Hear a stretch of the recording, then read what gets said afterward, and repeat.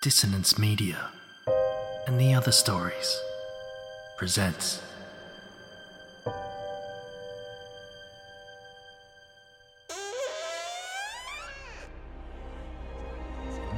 Step into the abyss of After the Gloaming, a gothic fiction podcast that delves into the depths of human emotion.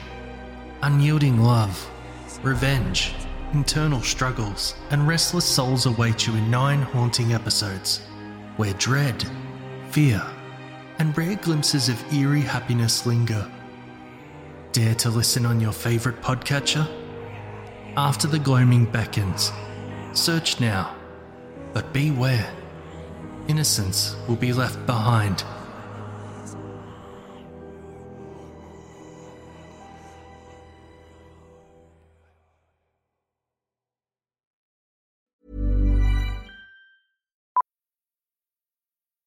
Millions of people have lost weight with personalized plans from Noom. Like Evan, who can't stand salads and still lost 50 pounds.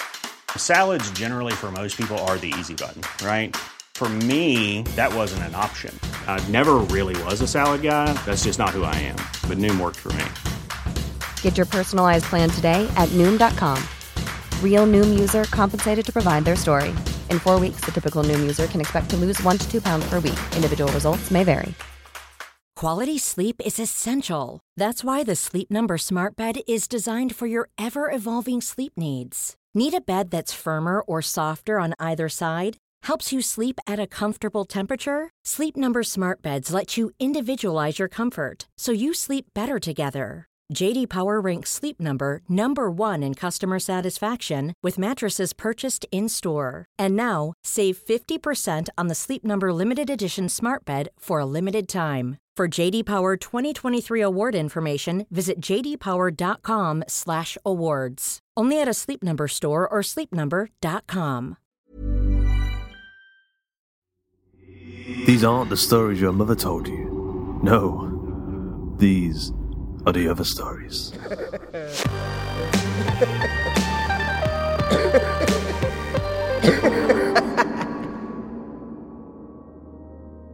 Today's episode of The Other Stories has been sponsored by me, Luke Condor.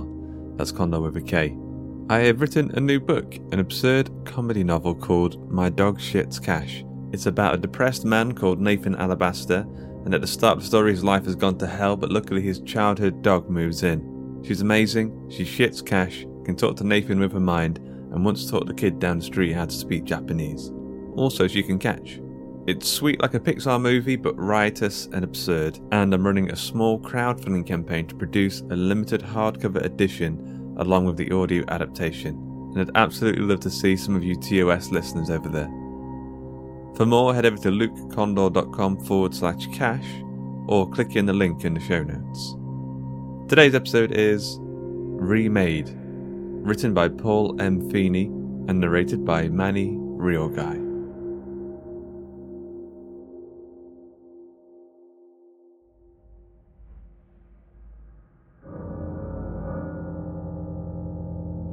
With the room awash in wavering candlelight, Isabella lowers me onto the large, luxurious bed, then climbs astride my supine form, shaking her lustrous dark hair to one side.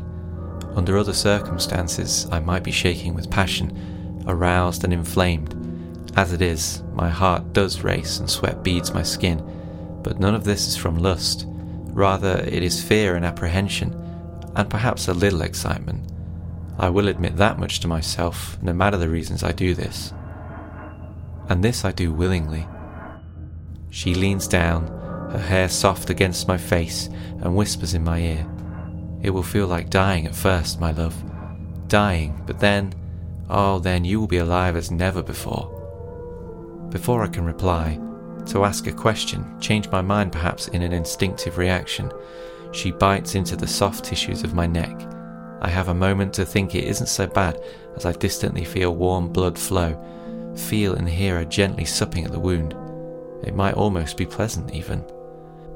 Then pain such as I have never experienced in my life engulfs me, and amid white blinding light which silently explodes in my mind, I pass out. The first rule is we must never be caught in daylight.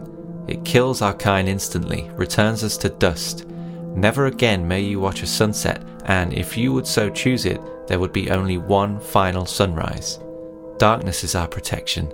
Night is our time. I nod my understanding. 3 full days I remained bedridden. 3 days and nights I lay there whilst my body changed, and it might not have been so bad had I remained unconscious through it. But I awoke after the first day to spend the remaining 2 screaming as though I were a flame. It felt it. And wailing as if I were being torn limb from limb. It felt that too. But now, I am better, though still weak as a newborn lamb. And am I not newborn? Just as Isabella promised me, I am remade. I have suffered the crucible and survived. Already I feel some great shift within. Now I must learn. The second rule follows the first. As we keep to darkness and shadow, so we must keep to secrecy. No one can know of our natures or our lairs.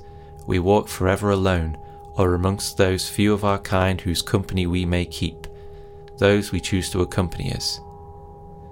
At this she gives me a coy look I struggle to reconcile with the strong, powerful being I know she is. This night we are perched atop one of London's beautiful churches, with only grim, Gothic gargoyles for company in the misty gloom. My strength is returning, though I still feel lethargic, a weariness which seeps down into my very being. But that shift I sensed is growing. Hearing, vision, smell, all are already much greater than before. I am aware of pedestrians far below us, making their way in the fog-shrouded streets. Their muffled footsteps come to me, their murmured voices. I know I should not be able to hear them from here, but I can, and more is to come, I am promised. It feels to me as though I am on the precipice of some great adventure, a journey into unknown worlds and imaginings, but one which may also bring trepidation and threat. It is much the same as the feeling which pervades the city, and the wider world, I suppose, as it teeters on the edge of the great new century. London, my beautiful, flawed city, has seen much darkness recently, most notably the awful, bloody crimes in Whitechapel, and ones more recent. And there has been much else both here and further afield to lessen the general mood of the populace. Perhaps the turn of the century will raise hopes again, usher in a new era as I am being ushered into a new existence, a new state of being. Who can tell? Hope is always a fragile, tenuous thing, even in one such as I have now become. One thing I have noticed is the elements do not seem to bother my physical self. The cold, the damp, none of it penetrates my flesh, as if a smouldering fire burns within, repelling it all. Or perhaps I've simply lost the ability to feel, a human weakness I no longer carry. In this unnatural state, nature no longer affects me. But still I feel reborn, ready to accept whatever strength this new life can offer me. Before Isabella can tell me, I ask, rather impudently, what is the third rule? She smiles indulgently. It is tied to the second, secrecy. In feeding, we must leave no trace of our passing. Our prey must appear as though they died from natural causes or accidents. We choose at random, ranging far and wide, lest undue attention is brought to our deeds. I nod slowly, contemplating this. Tonight we walk through Hyde Park. Though empty at this late hour, it buzzes with life to my new senses. Idly, I toss a slim, sturdy branch I have found in one hand. I am reminded, incongruously, of a time when I was a child and would go pelting through the local forest with friends, shouting and laughing, playing with such sticks, pretending they were swords, spears, staffs of power. But that feels like another life. It was another life. I believed myself alive then, but how simple and meagre that feeling was. Now I truly am alive. I can hear birds wheeling in the sky as if they are mere feet away from me. I can sense the worms munching solidly through the earth. I am aware of every living being in this city, animal and man, through their heartbeats, through the rush of their blood, through the murmur of a multitude of voices and calls. My eyes pick out the finest detail from hundreds of meters away, and my strength and reflexes, I can leap up to the top of a tall building, lift far more than my body weight. I am faster than I have ever been, able to flit like a shadow, and Isabella promises more after my first feeding. I must admit, that particular thought does trouble me. Yet from her, I sense little. There is no pulse, no blood flow, and only the faint stink of death and old blood. She is, as a whole, cut in the world, a portal to somewhere dead and lifeless. How strange, how ironic that the world should seem so vital, so vivid to us when we ourselves are merely animated corpses. Yes, I am as alive as never before, alive in all ways except perhaps the one that most counts. These thoughts send my mind down a dark path, so I speak, mostly to turn to other contemplations. How long have you been in London, Isabella? She turns to me. I arrived here perhaps 2 months ago, which means we should soon move on, if you'll come with me. Again, that unlikely, timid smile. I return it, but mine feels strange on my face, as though it is the faintest impression of happiness, an imposter. I think back to when I first met Isabella. I believe I knew what she was even before I saw her, or at least knew something was stalking my beloved city again. Bodies had begun to show up here and there, drained of blood and with similar injuries. These corpses were few enough and found in distant enough parts of London to rule out the possibility of another Ripper, or at least that's how the authorities and the newspapers preferred it. The general feeling was one of fatigue, and following the cessation of the activities of Jack the Ripper, it was deemed prudent to not whip the populace up into another frenzied panic. Reports of the deaths were downplayed in the papers, the injuries and mechanism of death barely described. No one linked the killings together, and certainly no one put together the unusual neck wounds and the lack of blood in the victims. And really, who would countenance the existence of a supernatural being? But I had read Mr. Stoker's new book, and I was already well versed in various myths and legends. What others may have dismissed as pure fantasy, I grew to believe as fact. London was playing host to a vampire. I decided I had to find such a creature, and it became my obsession. Yet even I could not have foreseen what form this monster would take. Risking my own well-being, I took to wandering the streets at night. I saw all manner of depraved and terrible acts, the brutality of humanity laid bare. Yet I also saw the invisible side of London, denizens who kept the city running and did so unnoticed and unthanked. Sadly, it was mainly these who were the targets of my vampire. One night, hidden behind a stationary cart, I spotted a rather well-dressed woman lure a poor nightman, perhaps on his way to his employment, into an alley, thence to emerge a few minutes later daintily wiping her mouth. Upon investigation, I found the body of the man in a similar state as those others, and I knew I'd found my vampire. I hurried after her and stopped her, and was astonished at her beauty when she turned to me. She was tall, dark, and completely intimidating. I began to doubt my convictions, but I hurried to say I knew her nature and wanted to become as she was.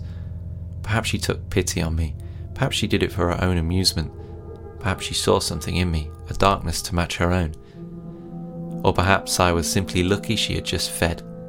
Whichever it was, she decided not to kill me there and then, and kept company with me. And then when I felt she was ready, when we had grown closer, she granted my request. My love? Her voice brings me back, and I see her gentle face creased in mild puzzlement. I move closer to embrace her. Her head tilts towards mine. I think... She waits. I never finish. Instead, I casually drive the stick I'm still holding, sharp at one end, chosen for just this reason, into her chest, reaching behind and holding tightly to stop her pulling away. Isabella looks up at me, brow furrowed, as if she cannot comprehend what is happening. When I feel the stick emerge from the other side of her body, I step back and she slumps to the ground, her back against a thick tree. A thick line of blood traces her passage down its trunk. I was the detective assigned to your case. I'm sure we missed many of your first victims, but you must have slipped up, forgotten your third rule. We began to notice patterns. No longer did you make much attempt to disguise your crimes. I had my suspicions as to your nature, but no one would have believed me. I even thought myself mad at times, but I came to believe. I knew this was the only way. you would never be arrested or brought before the justice system. I had to become like you in order to find you, in order to stop you. Blood froths from her mouth. She gurgles. Why? Tears leak from my eyes. It seems not all of me has changed. Because I love this city and its people, and you are an abomination, as am I now. I do not know what I expected. An all-consuming fire, a burst of ashes, but she simply dies slowly, exhaling each weakening breath in clouds of pink, bubbling blood. Then it is done. I feel empty, but it is done. If you choose it, there would be only one final sunrise. Isabella was right.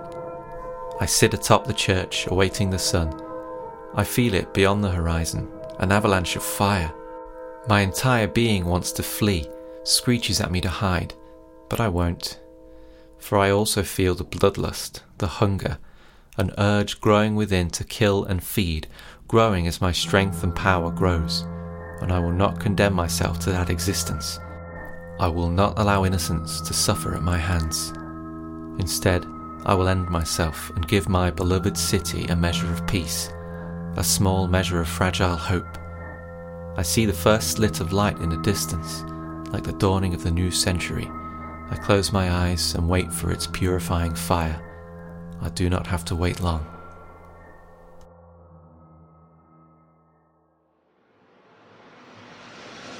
I hope you enjoyed today's episode of The Other Stories. Remade was written by Paul M. Feeney, narrated by Manny Real Guy, edited by Duncan Muggleton, with music by Duncan Muggleton and Tom Robson, and sound effects provided by freesound.org. The episode illustration was provided by Luke Spooner of Carry On House. A quick thanks to our community managers Joshua Boucher and Jasmine Arch, and to Carolyn O'Brien for helping with our submission reading. And of course to Ben Errington for rambling all the way to the depths of Middle-earth to throw in one tweet to rule them all into the fiery depths of social media Mordor. Paul M. Feeney was born in Scotland, has moved all around the UK, and currently lives in Aberdeen. An avid and passionate fiction reader, his first love being horror and all things dark, he started writing in 2011, was first published in 2014, and has a number of short stories in publication or forthcoming. He also has released 2 novellas so far, The Last Bus, Crowded Quarantine Publications, 2015, and Kids, Dark Minds Press, 2016. In 2020, his novelette Curse was released by Domain Publishing, the second published story featuring his shape-shifting PI, Garrison Wake. Under the name Paul Michaels, he writes the occasional review for horror website This Is Horror, as well as writing less genre-oriented stories. He's currently working on his first novel, as well as numerous other short stories and novellas. There'll be a link to all of his work in the show notes. Manny Real Guy was forged in the centre of a supernova 10,000 years from now, riding the cosmic waves and feasting on dying planets and shitting out stars. So what about you? Have you always dreamed of writing short and scary fiction but have not known where to start? Or perhaps you're the kind of person who has a million rough drafts sitting on their hard drives with no endings? Or you're always off in your own world doodling monsters in your mind's eye, wondering how to get those creatures out from your brain and onto the page? Then you might be interested in joining in on our Getting Started Writing Short Horror Stories mini-course. Within the 7 days, you'll get daily videos with tutorials and tips along with downloadable worksheets, access to a private chat room where you'll get access to our writers, along with your course colleagues, all ready to answer questions or to bounce ideas off of, a critique of your short story from 2 professional horror writers with suggestions for next steps, and a couple of celebratory drinks via Zoom. Limited spots are available, so jump in as soon as possible over at theotherstories.net/courses. The Other Stories is a production of the Story Studio Hawk and Cleaver and is brought to you with a Creative Commons Attribution, Non-Commercial, No Derivatives license. That means don't change it, don't sell it, but by all means share the hell out of it. So, until next time.